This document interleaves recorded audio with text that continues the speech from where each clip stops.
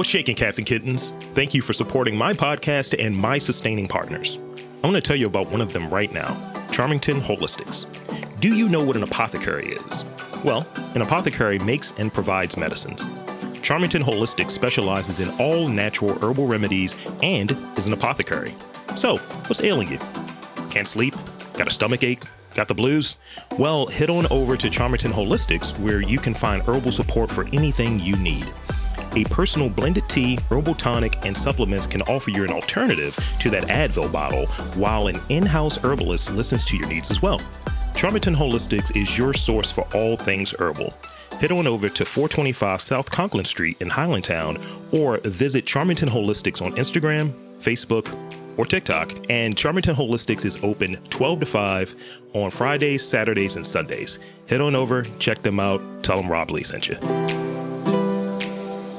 Welcome to Getting to the Truth in His Art. I am your host, Rob Lee. And today I am joined by lawyer, political strategist, media personality, author, Ufuoma Agarin. Welcome to the podcast. Thank you. So there's a lot of titles there, a lot of slashes, a lot of like really big titles. I'm a lowly podcaster. Not lowly. Depends on who you're asking. So tell us about your background and your experience doing all that you do in Baltimore. Well, that's such a deep question. No, I'm just kidding. I'm a multifaceted individual, so that's why there's a lot of slashes. But I came here at 16 for college, and that's when I started with my love affair of Baltimore. Being in Baltimore, I've gained multiple degrees, and I've seen like the community. I've lived in the community, so I have a really big passion for community service in Baltimore, public service and internet government. Just policy work and hitting the ground running in Baltimore. Like that's how I show up here. That's what I've done here. You're going to ask me some questions, so just ask those. So Baltimore has its issues, like any other city, but at times it appears to be like more exaggerated, like in a very hyperbole sort of way, right? Yeah. I've heard rhetoric like a city under siege and a city in crisis, and I see people casually walking their dogs and, not running for the hills and all. And I see people buying artisanal ice cream and donuts. These things don't really connect for me. Like, how can it be both? So what are the biggest challenges, opportunities, and strengths from your vantage point do you see that Baltimore has? Well, you're right about that. Baltimore, I think it's just like any other city when it comes to it having the people eating ice cream and walking their dogs, but at the same time, it's like, what's going on? But I think it's because it's such a small city. It's smaller than a lot of the other big pollutant. Like, it's not a New York, you know what I'm saying? It's not a Chicago, but it's Baltimore. So right. I think the challenges Baltimore faces is mainly in infrastructure and policy. Like, we do not have good urban policy. Our policy is not community oriented. It's not really from a constituent standpoint. So that's one of the biggest challenges I foresee, because with policy, that's the structure of the city. Yeah. That's how you know who's going to jail, who's not going to jail, what are the homeless people getting, what are the opportunities for mothers and children, and how are the schools running. Like, all of this work comes into policy. I think that Baltimore has very, very, very poor a very poor government infrastructure, not coming at any of the public officials in office today, but this is something that's been coming down the line for years and years and years. And I think that our problem is we don't know how to regenerate. We don't know how to basically care long enough for something to have a result. It's always a quick fix, a quick Band-Aid, and I think that that's Baltimore's biggest challenge. We have everything that it takes. Like, our strengths are up there. We have great sectors in Baltimore. We have so many different things that we could pull off of and bring families into the city financially. So we have great taxes, and we have property value. We have so many different things that we can really have. People want to develop in Baltimore, but Baltimore shows no promise to itself, and that's an issue. And yeah, I think that, in going through this podcast and kind of the genesis of it, it was a conversation of like almost a challenge. Like, I don't think you can find 20 interesting people. And it's like, I have found hundreds at this point. Yeah. And just people who give their viewpoint of the city and some of the strengths that are there. And they all are right there that you described. And I had this running bit, I want to say it was maybe 2 years ago, and he had this State of Baltimore kind of thing. It was a Ravens playoff game that I did not watch because I was busy watching that. And And I just remember it has this age component to it. It's kind of like people are saying the same thing that certain politicians are saying of, we need to shut things down and we need to bring law and order. And when I started hearing that, it sounds like you want to get the black people out of there, and the city is over 60% black. Yeah. So it doesn't work.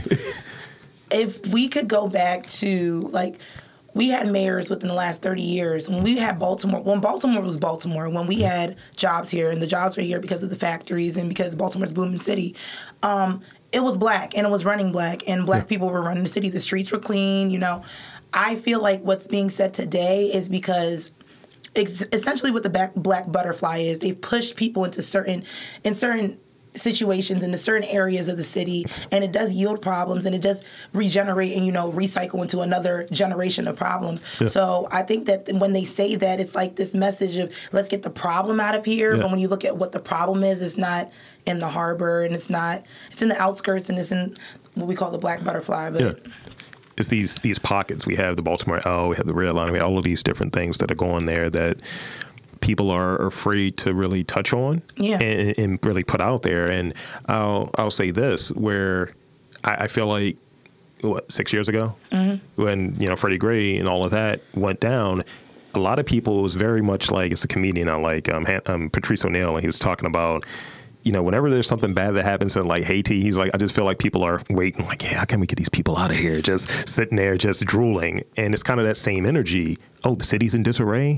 Let's start developing. Let's plan out developments, because I see cranes all the time in the city. I see cranes in my neighborhood all the time, but also I see the blue lights. So which one is taking precedence? Jesus Christ. Wow. That's a really tough one, because at this point in time, I think that one feeds into the other, if you get what I'm saying. And when you said Freddie Gray, it reminded me, like, back in 2015, I was Miss Coppin State University at the time. Whoop, whoop. And go Coppin. I'm a Morgan person myself. Well, you know, goodbye. But all right, no, Eagle. Thank you. We're here together. We're now here. You know, see, we got to stick together. But Freddie Gray, I was at Coppin, and I remember at the same time I was started as an intern at the state's attorney's office, so I was working very closely with cops and things like that, or just prosecutors. Sure. So at that point in time, I remember I got maced in the riots when I was just trying to, you know, help and talk to some reporters about kids missing the bus and just random stuff. And the way the police were so militant, and I was like, yo, I work with y'all. Like, not with you, but at the same time, you know, I'm a person that is going to be a lawyer in the future, and I want to, like, do good work. And you guys are just so, it's like, there's no pretext. There was no context. They didn't really know how to identify with me, just because I guess I'm a black girl on the street in the middle of a problem.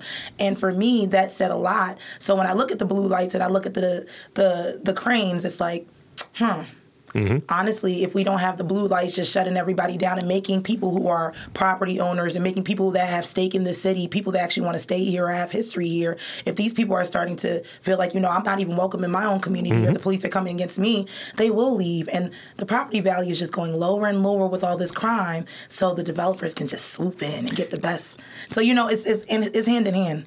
I'll say, during that time, I was definitely going to therapy for a completely unrelated thing. But I remember, well, it was stress related, but I remember speaking to my therapist, who was like a tall white dude, and he was just like, yeah, man, we were just clicking on just being nerds and being into, like, Japanese culture. But I just remember I told him, I was like, look, I turned the other way when I saw a police officer earlier today on my way here.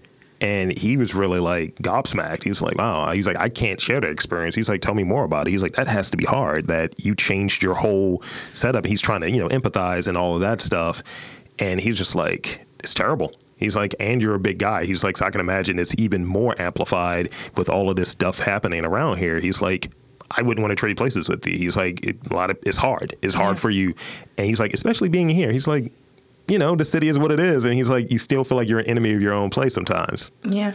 And I was just like, well, at least you have some context there, sir. And believe that attitude permeates not just being on the street and walking down the street, but in office buildings. And like you said, Baltimore, 60% black, and our leadership is black. But in certain offices and certain arenas, like, it's not all black. And when you walk in as a black person as well, like, it is intimidating. It's that same, like, I had to walk away from the cops. Like, when I walk in, it's like, they find you to be somebody that you're not. And it's like, I'm just me. But at the same time, it's having an effect in all, I think, arenas in the Baltimore community, in the arts especially. Like, you're seeing it all over the place in different ways, so...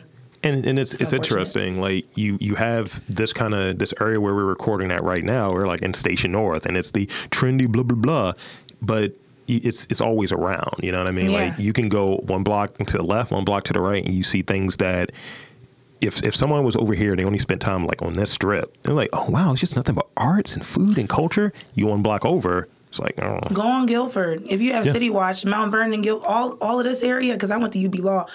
Popping off. There's always something going on down the street. And it's so crazy because, not to call them hipsters, but the people that identify as hipsters, they're like, listen, up the street, it's kind of crazy. They were 1 block away. Yeah.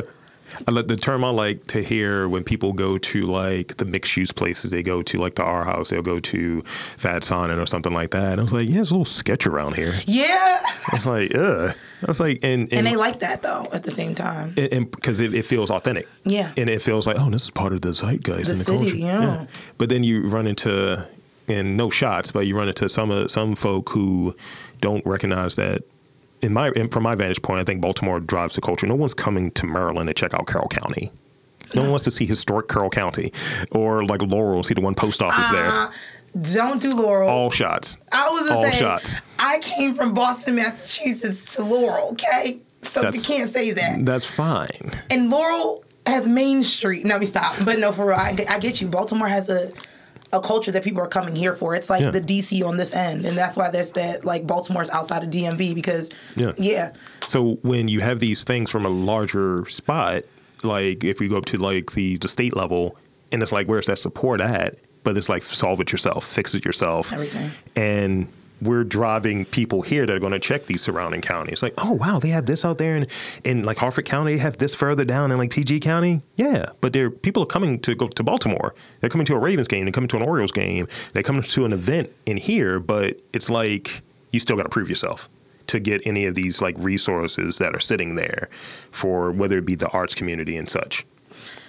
And it's really so funny. Like, where I feel like the state of Maryland, when you go to something as simple as the roads in Baltimore, because I worked at the SHA, I learned that the Maryland government does not cover any of Baltimore roads. That's up to Baltimore. It's the highway that leads to Baltimore, the highway that leads out. So literally, I went to the place where it's like, this is the line that it stops, and immediately right after there was a bump. Like, you know what I'm saying? So there's potholes. So I think that the responsibility, the onus is really on Baltimore half the time. Like the state of Maryland, this has been a city for a long time that had to, it supported itself. The state of Maryland, of course, had great governors that did a lot for Baltimore, like William Donald Schaefer. Like, we had people that built the harbor and gave us opportunities, but at the same time, that's a long time ago now, That's a long time ago. And the resources when it comes to the art, like there's thousands of dollars. When you look at even housing for people, and I always go back to the arts because Baltimore is the arts. Like Elijah Cummings, rest his soul, he was big on the arts because that's what brought money to Baltimore. That's what brings an influx of people. People are not wanting to raise their families here and let their children go to school here unless they're going to Baltimore School of the Arts. Like, it's not... It's a place that it's on us. And when those resources are so openly available, it's what communities are they available to? Because you can live in Baltimore and be an artist and not know that this is available to you. You go to the school down the street and you don't know that this is a program that can give you X, Y, and Z. And it's like, who are these opportunities really open for and to, and who are they trying to bring into the city? I know people that have housing. I was homeless in Baltimore as a law student, and I know people that were able to get subsidized housing and get, like basically Section 8 coming out of L.A. You have no ties to this place, honestly, but because your portfolio is popping on a very simple level. Like, the opportunities are here, but the way the city's set up, like, you're not giving away housing vouchers, but you're giving away artist housing. Like, I can see what they're doing. I can see it's on purpose that you're making us solve our own problems, because eventually the problem will eradicate itself, or it'll be bulldozed over and we'll have a new pretty surface. And then we have that short-term memory too. Yeah. Oh, yeah. It's like, oh, that? Nah. Because think about who makes up Baltimore's generations, man. Like, there's so many people that came from the South, North Carolina, things like that, that started their families here. And over the years, things that they've been bought out of so many things, or Johns Hopkins has done, no shots, but organizations, institutions, the city itself, like, has not done its best to really protect its constituents. And at the end of the day, people do not, that's why Baltimore's in a position now. People do not really have roots in what they're rooted in. It's long-standing issues, and I think that's the key thing. And, you know, it's definitely an age conversation, because, like, I always joke about, like, Brandon Scott, you're the same age I am. Literally. And how old are you? 36. Okay. And then you'll hear, like, you know, it's definitely an age-oriented thing. Like, he doesn't know anything. He needs to cut his hair. He needs to do this and that. And it's like, is the tact and the effort there? And it's like, considering that, you know, somebody on the news, maybe Murray Babala, said something real about, like, there's been a little corruption there, like pointed corruption. Like, there's a certain degree of, like, we're going to ignore this. But when you get outed for corruption, it's like, you've done other stuff too. Yeah. And let's not talk about that. Let's just move to, well, it's your fault now because you got the ball. It's like, that's not how it works. That's how it works here. Unfortunately, yes. It's a lot of finger pointing, because let's just face it. Got to pick my words really wisely here. This is where I become political. Right? Yeah, because, like, I already name dropped something. So I'm like, honestly, when it comes to Baltimore, go like, pig Latin. You know, no, but it's going to be a lot of finger pointing. Everybody here, I think everybody has a lot of great intentions, but not everybody's hands are clean. Mm-hmm. People have, you know, different coalitions, different, you know, alliances, different reasons, especially former mayors. The current mayor, you know, there's something to be said because he is this young, but age has nothing to do with, you were voted in. So, you know, if you're voted in, you're doing a job. If I was voted in right now to be president, I couldn't be voted in because I'm not 35. But if I had the opportunity, I know people would focus on me being so young, but it's like, why did we vote him in? Why was he, you know, city council president? Like, it's the work that you show. I was 16 in college, 19 in law school. At the end of the day, my age had nothing to do with it. It's all that I brought to the table. So I think that with the finger pointing now, it's like you see that everybody has something that they could be at fault for, but nobody really wants to pay attention to what matters. Like, yeah, Mary Polly got some corruption going on. Crazy. Let's put it on the headline. Let's flash it. But let's pay attention to what's important. We get so much caught up in who's doing, and Catherine Pugh did this, and this is what's going on with the Rue, and it's like, all right. None of this really matters in Baltimore. To me, it almost feels like it's a switch. It's like, look right there. Yeah. And then they're in your back pocket. It's clickbait. Like, what's going... No. And I couldn't jam with Theroux, and it's no shots at him. It's just watching the serial like doc, and I was like, you're on here, sir. Bro, okay. So saying this, you know, Theroux gave me some of my first opportunities. Coming up as a young student that wanted to go to law school. I worked under the state's attorneys. That's who I was working for. He was a deputy state's attorney at the time, or something like that. He was assistant state's attorney. But at that point, after that, you know, there's a lot of stuff that came out over the years as I was working for Theroux. And for me, knowing him personally, as I can call him a friend now, knowing him personally and knowing his ideology when it comes to the city of Baltimore, like, knowing him personally, I'm like, all right, this is crazy. Knowing his legal background, and I know he was a prosecutor that also was started off as a defense attorney. I'm like, well, you know both sides of the story. But Adnan Syed is always something I saw that actually on the HBO special when they came to Baltimore. Like, I was in the theater and I was like, some of my work is in this documentary. I didn't give me no credit. HBO, I'm coming for you. No, I'm kidding. But when I looked at it, I said, wow, the way that this story was painted, I can see why everybody in the world might think he's a horrible person for gunning after this case, especially with certain things about, like, you know, the evidence and not retesting the evidence and certain decisions that were made. And this is where it's like me being a lawyer now. It's like the legal system, man. Somebody can really be a great person. He could have been a great state's attorney for the city of Baltimore. Could have been a great mayor, honestly. This man, not saying this because I know him, but just based off of, like, ideologically, he's a Baltimorean. He came here as a refugee and grew up here. His parents were city, you know, teachers. He went to Woodlawn. Like, he's Baltimore. He's just brown. But at the same time, he understands the city. He was able to go to Harvard and able to look introspectively at his city, come back, work here, at one of the highest levels and really make friends and alliances with different people. He understands the city from a completely different standpoint that I think that people in the city want to be comfortable. And that comfortability is what's driven the city to the point that we've done things, alliances with names that we know, or her father was something, or this is somebody. Like, we don't trust other people, but we'll trust people that will do wrong to us in our face, or we'll trust people that haven't shown us anything. That's why some people almost got reelected. And and I look at Theroux and I'm like, all right, this little video of him doing something crazy, or they say he's doing something crazy. Like, all these things I see about him when I saw Adnan Syed, I was just like, man, this is not a clear perspective on the other side. If he could come out with a documentary as to his reasonings, and I think as a lawyer too, the way you follow a case and the way you like follow through with the case is separate from maybe how you personally feel about certain things. It's really your job as a prosecutor. Like, if you're going to work for the state's attorney or the deputy attorney general, you got to follow through with certain things. And this was a big case for Baltimore. Like, so this is the hand that I was dealt, and it's like, I may not agree with this, and you know, they're from a both personal standpoint, bro. Like, and that's the thing that gets lost sometimes. Like, you know, I remember just doing like jury duty. You know, the only time I was on like a trial was like 2 weeks, and I was like, I tried to dress as hood as possible, just so I can get out of it, because it was like a rough one. It was like mesothelioma. Someone died from cancer and all of that, and it was a person there that just didn't get it. Didn't get like, yeah, well, I feel like they should get something. I was like, did they prove their case though? I was like, that's all we're here for. And that's literally just black and white in my head. I was like, from what we were told, well, I feel like doesn't matter. That killed me in school. That's still to this day. I didn't understand. Crazily enough, graduated and everything. I'm like, when George Floyd occurred, when the situation, not even the situation, I don't even want to, when the debacle, like, it was something that I was like, whoa, so this is why when Freddie Gray, when this happened, this is why cops don't get in trouble. Like, the elements of a crime is the crime. They might be guilty of something, but are you guilty of a crime? And I think that in that situation in court, people don't really understand, like, you did something, but at the same time, the way the law is written means that you don't have to be caught up for a crime, per se. You might have done an act, but it doesn't constitute. Like, that stuff blows my mind to this day. And it's like, you study it, you memorize it, you regurgitate it, and you sit there and experience it in real life, and that's when you're like, whoa. You almost feel like, it's like, I like watching football, right? It's like, you guys are referees. Like, what is this? Yeah, no, seriously. Like, what's the catch? Like, what's a crime? And that's why they say, like, I get it now, get a lawyer. At first, I was like, knowing a lawyer's power, like, you know, this person can help you navigate. But it's like, yeah, get a lawyer, because the way they manipulate these words, like, I saw somebody walk out of a Walgreens, this is show you Baltimore, walk out of a Walgreens with a big box of Pampers and gave the middle finger to the security guard standing at the door, and the security guard's like, I can't stop him, it's the law.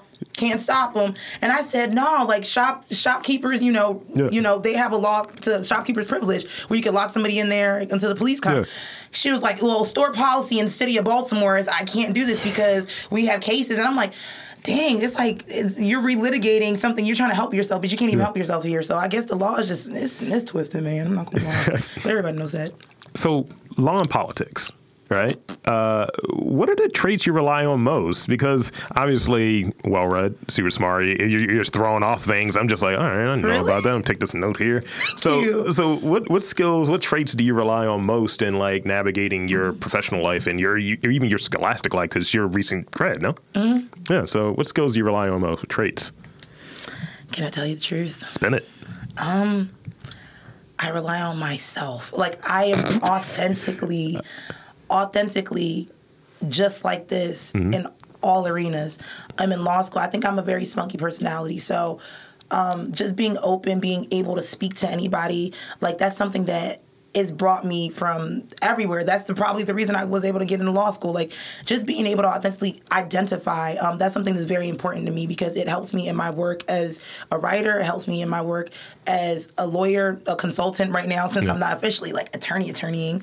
But yeah, I think that authentically being myself and identifying with individuals and being able to like just deep everything that surrounds me is something that,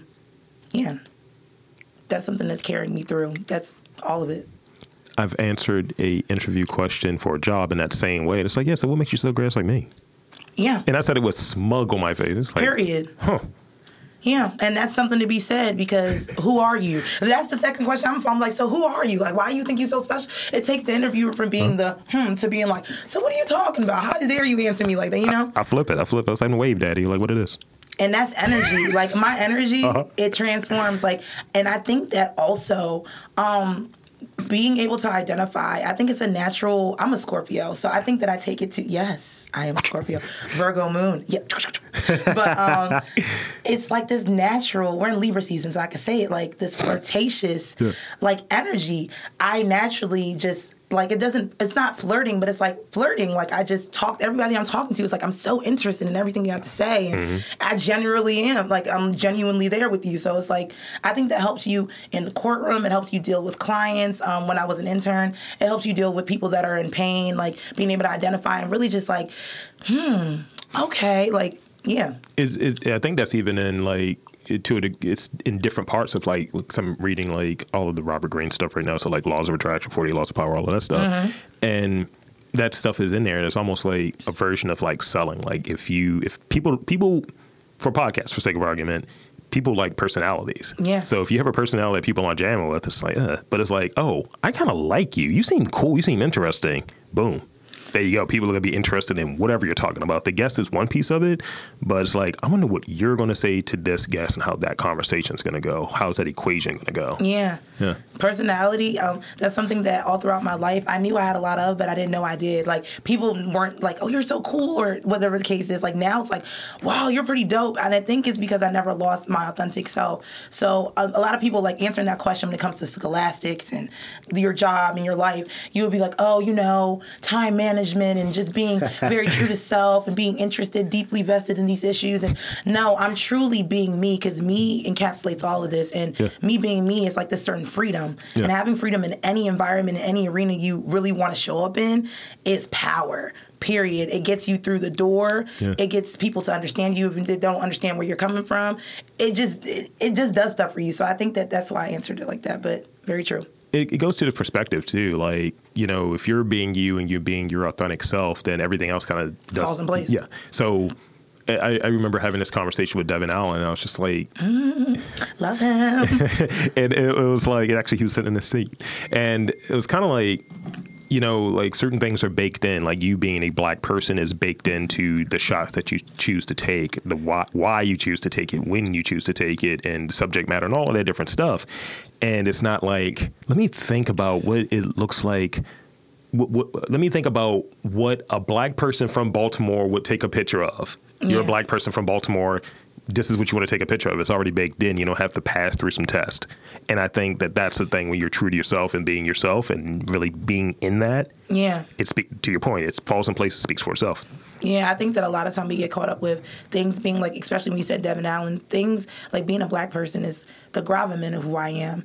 It's not the lens. Like, there's so many different types of black people, but because I have experiences and I am a black person, this makes me show up in the world in certain ways. However, that doesn't with art, it's not you picking how you want to show up. So yeah, that's something I look at. Aside from your work, what other creative interests or talents do you have? Well, my work right now is researching mandatory minimums. So aside from my work, I'm a spokesperson for my cousin. I'm not going to say my cousin, but for this organization that my cousin runs, and it's pretty dope. It's in Tampa, Florida. It's called Black Owned Business Connect. They help throw a lot of events where they bring black people to network together. I'm a brand ambassador for several different organizations, fashion lines. One of them being Mess in the Bottle. She is huge.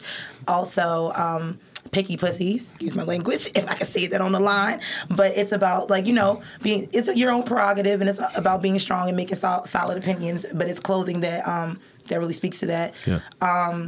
Outside of that, I'm honestly doing everything.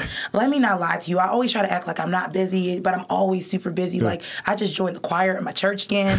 I just started going back to church, and I'm very spiritual, but not super religious. So activities-wise, I'm just all over the place. Like, I'm on a couple of different community service boards. Like, I'm just really active about being out here, being black and enjoying black experiences. So I dig it. The Black Ass Flea Market. That's another. Excuse my language again, but that's another one. That's what it's called. I volunteered there recently. So I just been really into curating or being part of people who are curating black experiences and enjoying things that I wanted to do as a child. So I'm revisiting how to knit and just random stuff. But those are my hobbies these days. It's a full plate. I like it. Yeah. Now we get into some of the.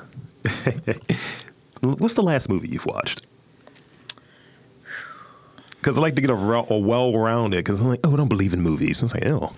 Honestly, every time you ask me this question, it's like, I'm going to lie. Like, the last movie I probably watched was, like, Baby Police, which is a Nigerian movie. And my parents are West African, so, well, I'm West African as well. But it's like this funny Nigerian movie. But every time somebody asks me a question about a movie, I automatically want to say The Manchurian Candidate. Have you heard about that? The remake of the original. Boom. Boom. You talk about language right now. Because I'm old. Right, you know what's going on. I say this and be like, what? Who? Huh? I'm like, it has Denzel Washington, Liev Schreiber. They're like, what? Huh? Like Sabretooth and, yeah, Lonzo from Training Day. Dumb people, yeah. So, yeah, that's the movie that always comes to my mind. I'm like, The Manchurian Candidate, because it's always on my mind. Yeah. But I watch documentaries damn near every night. I watch. What's one that comes to mind, like a favorite for you? Ooh, immediately what came to my mind was Wild Wild Country. Wild Wild Country is about Bhagavan something. It's about the... Damn, I'm missing it. I'm literally mixing it up with Tyler Perry's TV show. But it's basically about a cult in Utah, and they came from India, and they were able to buy out like an entire city in Utah, build up, and like do all of their cult stuff. And they were such a U.S. sensation like in the 70s and the 80s. Yeah. And this man had all this power. And of course, the feds had to get involved because they built an entire city. They had their water levees and everything. Like they had stuff. It was so interesting. It was just... It's so crazy because the person who helped to build it was one of the people that helped to bring it down. And she's like... She's in the documentary. She actually came up with her own documentary. Yeah, it's super interesting. You got to watch it, Wild Wild Country. I'll check it out. You got to. Take a note on that. Wild Wild Country. Yes. I prefer the Wild Wild West, but, we'll work. Yeah, it's a Wild Wild Country out here, but... So, I think I got it. You touched on it earlier, so I'm going to skip this next question. What? Most mocked characteristic? What is it?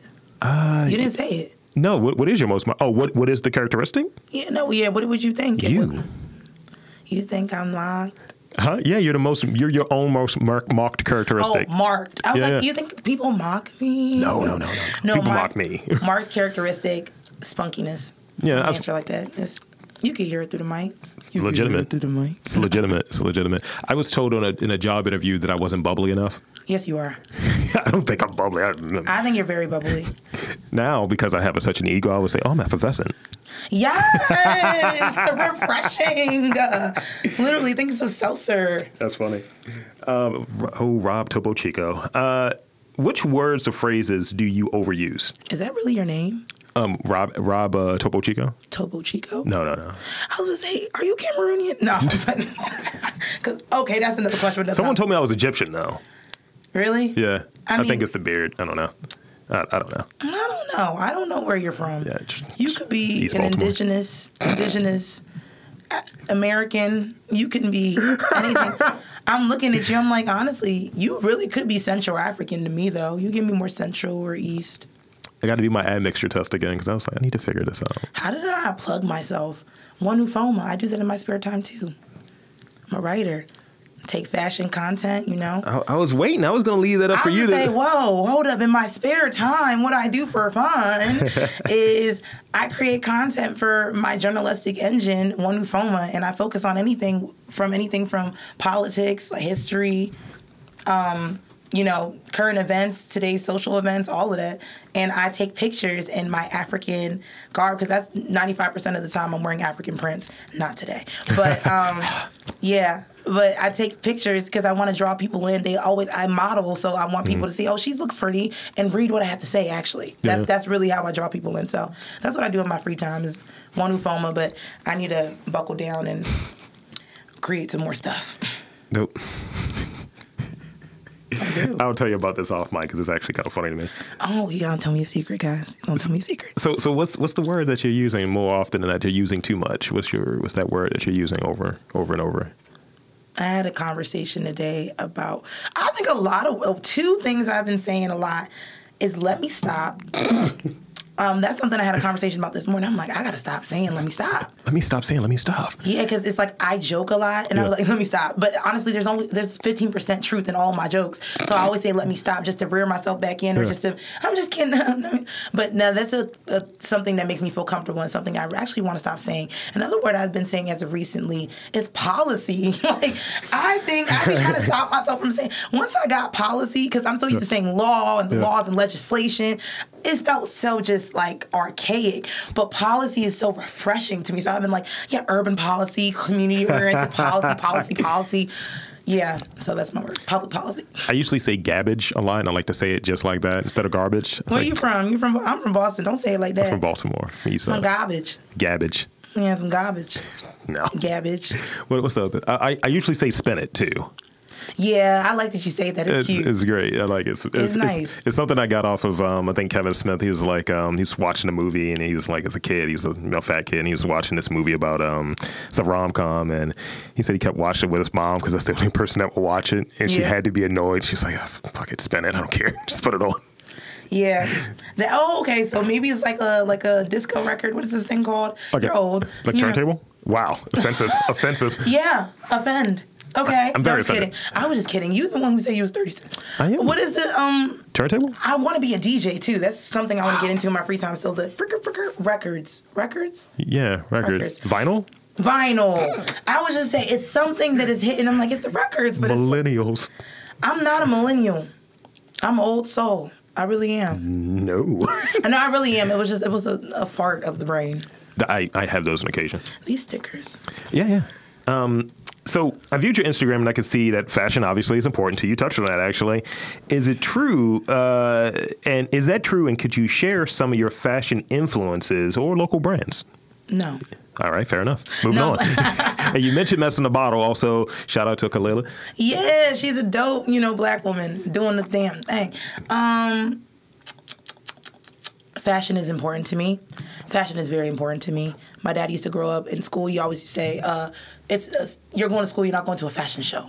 Like, I'm very big on personal expression, and I've always been about wearing what I want. Mm-hmm. I'm very, not even the feminist way. It's just, I like to just wear what speaks to me.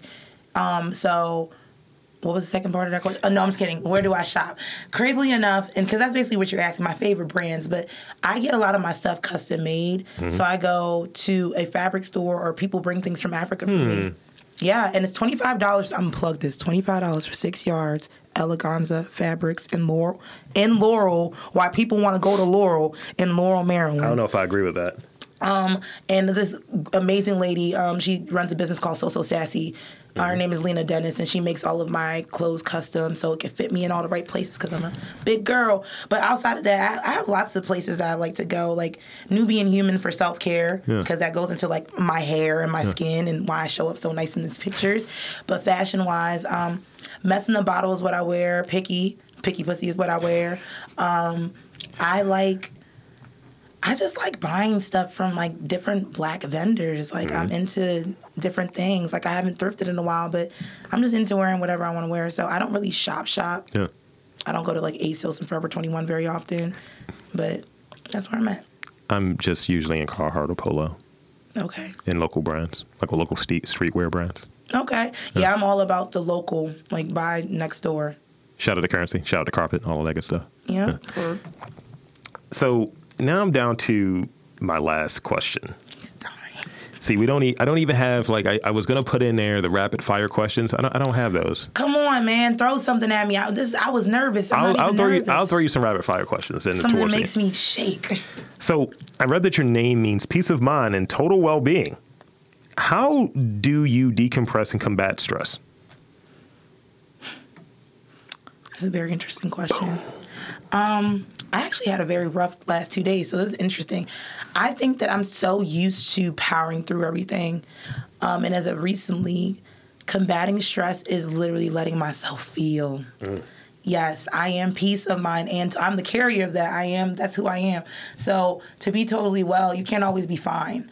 I think sometimes just allowing yourself to feel. If you feel stress, you want to cry, you don't really even understand the reasons behind it. I just feel everything. So as of recently, being that I'm a water sign and Scorpio, there's been a lot of feeling in the season, but it helps me like be able to just go through what I'm going through and understand things from the perspective I need to understand them from and just move on.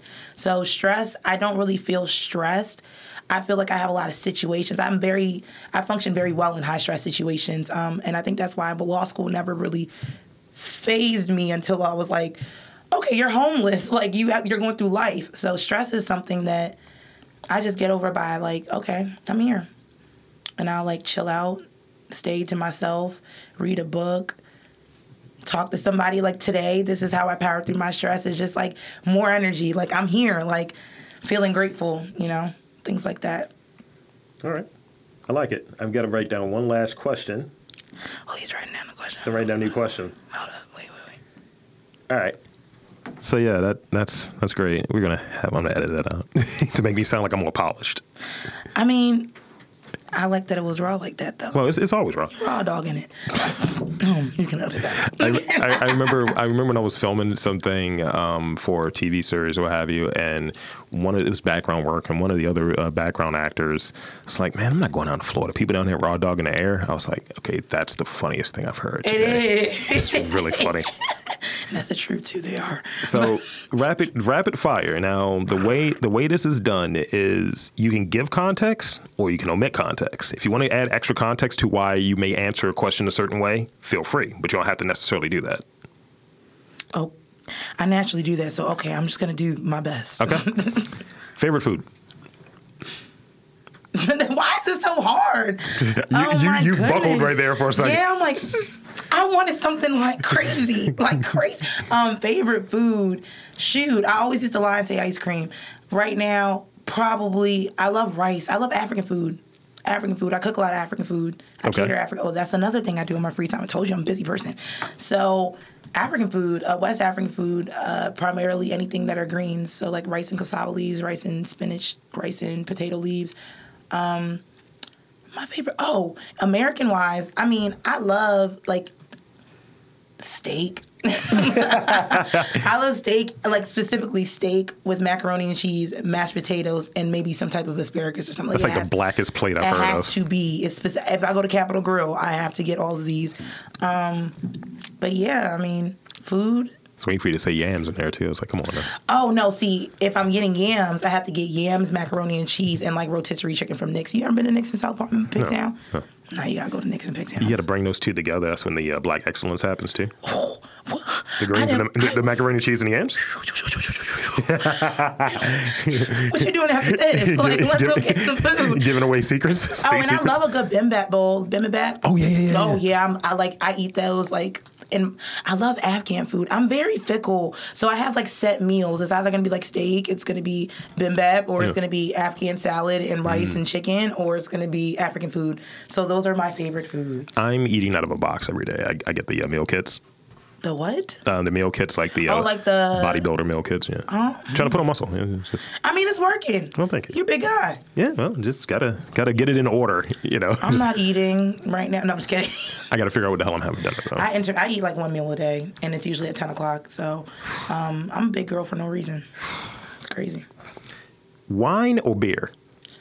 I was gonna say beer. Nah, honestly.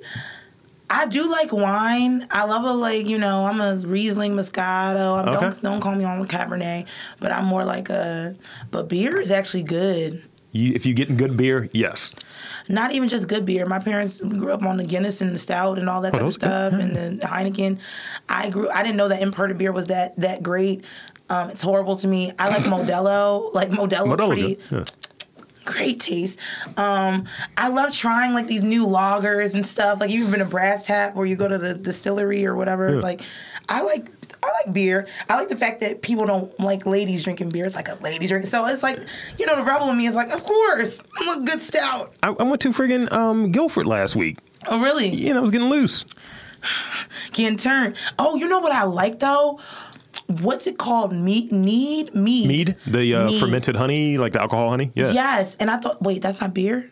It's a type of honey. It's a beerish honey. Yeah. It's like they make it the same process they make beer, but it's honey that they're fermenting. So, yeah, I like that. That's like a cross between wine and beer for me. Knights used to drink it. I am a knight. Yeah, I'm a City Knight because I went to City College. Oh, I'm not. Gang, Well, gang, my gang. ex-boyfriend went to City. You know, that's cool. Poly all day. Oh no! I did not grow up in Baltimore. Yeah, I was about to say, like, don't play those games. Like, They- it's wrong colors out here in these streets. Even though they were the same You know, colors as Morgan. Abercrombie and Fitch went to City. No. Abercrombie. One of the Abercrombie or Fitch went to City. Yes. They should be friggin' like. They should be sponsoring the football team and all things. Like, y'all should get free colognes for freshman orientation. Just everyone comes out smelling really great. Yeah, you smell great at City. That's a. ah! They didn't hire Don't you. feel They didn't that. hire me. This is a chicken question. Chicken. Flats or drums? Of course, a flat, baby. What? Yes, and because You know, are I'm kidding. gonna tell you because flats. Look, I get excited. You see the look on my face? Yeah, because I'm like, you like drums? Always.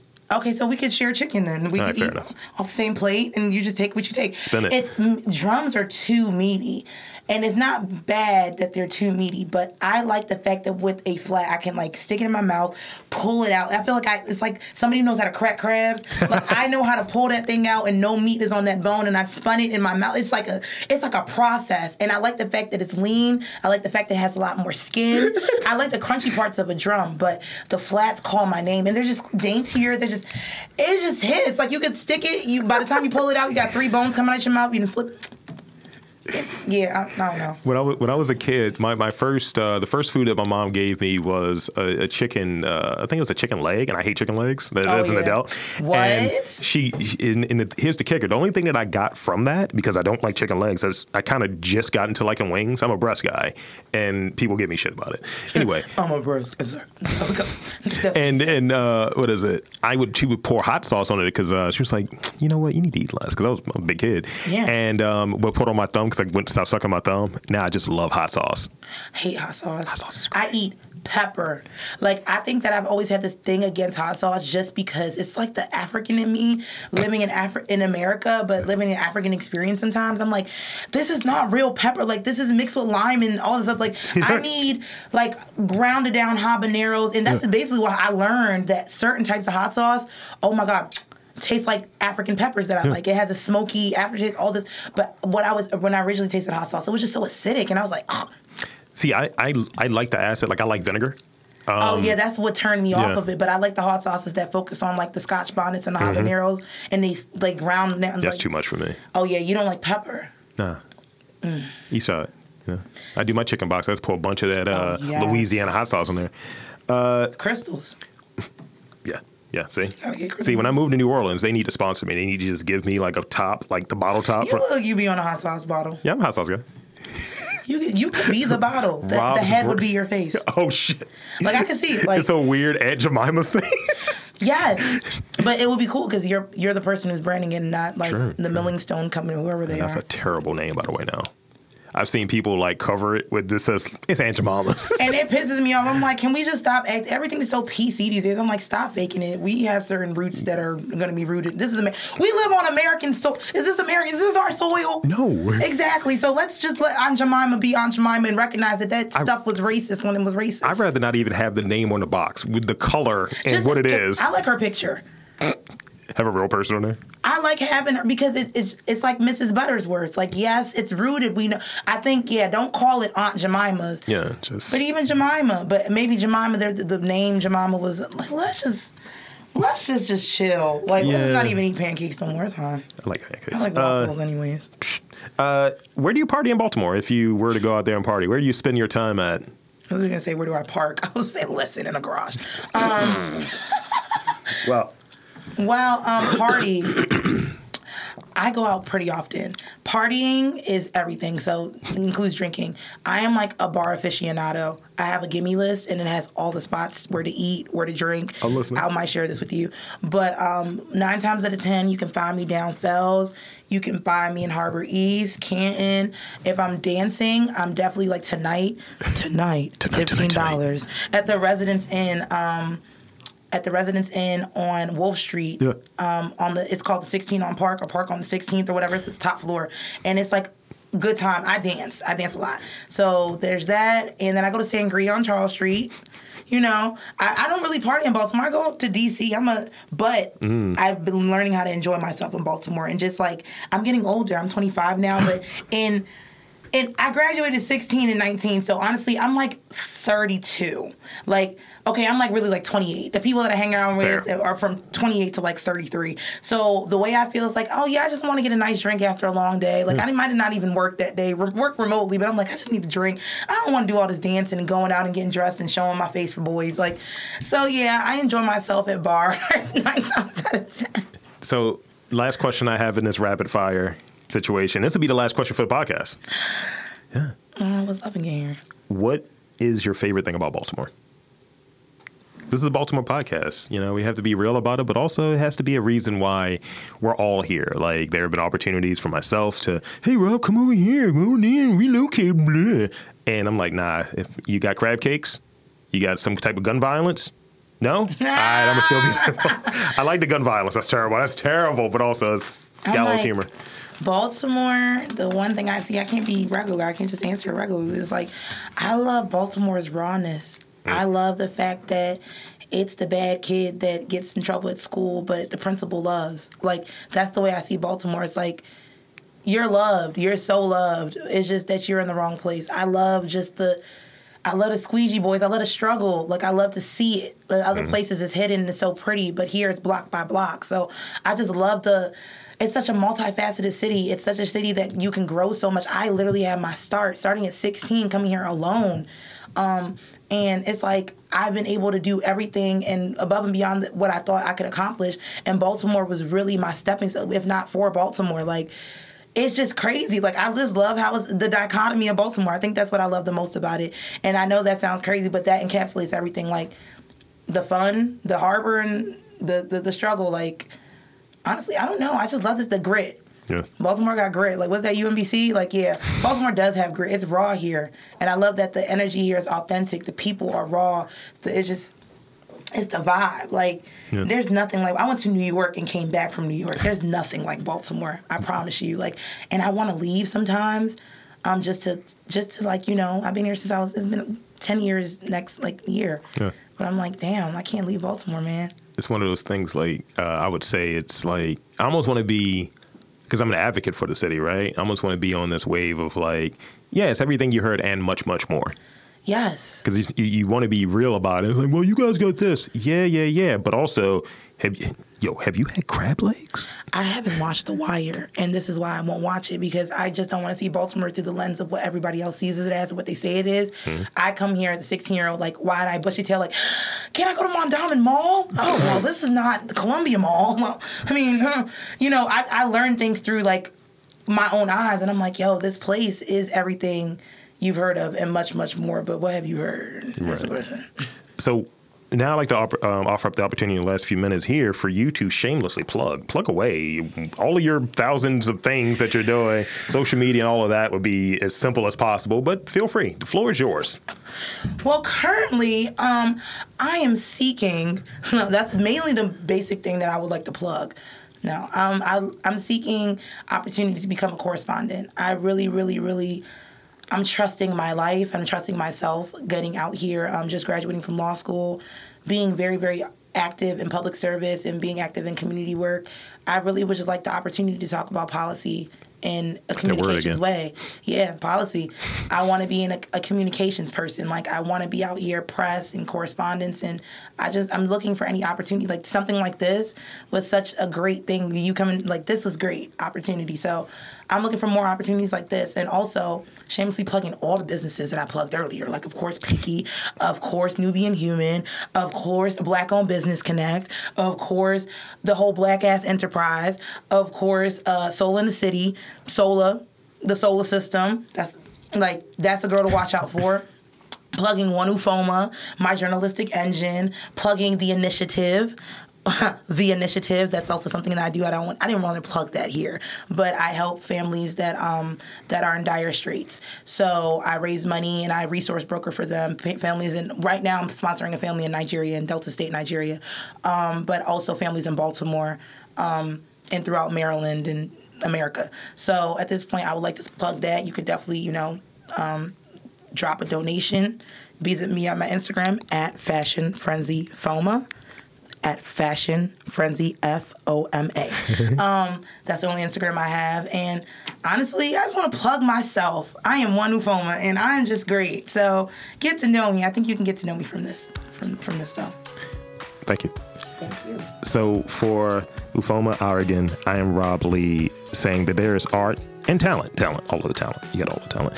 In and around Baltimore, you just have to look for it.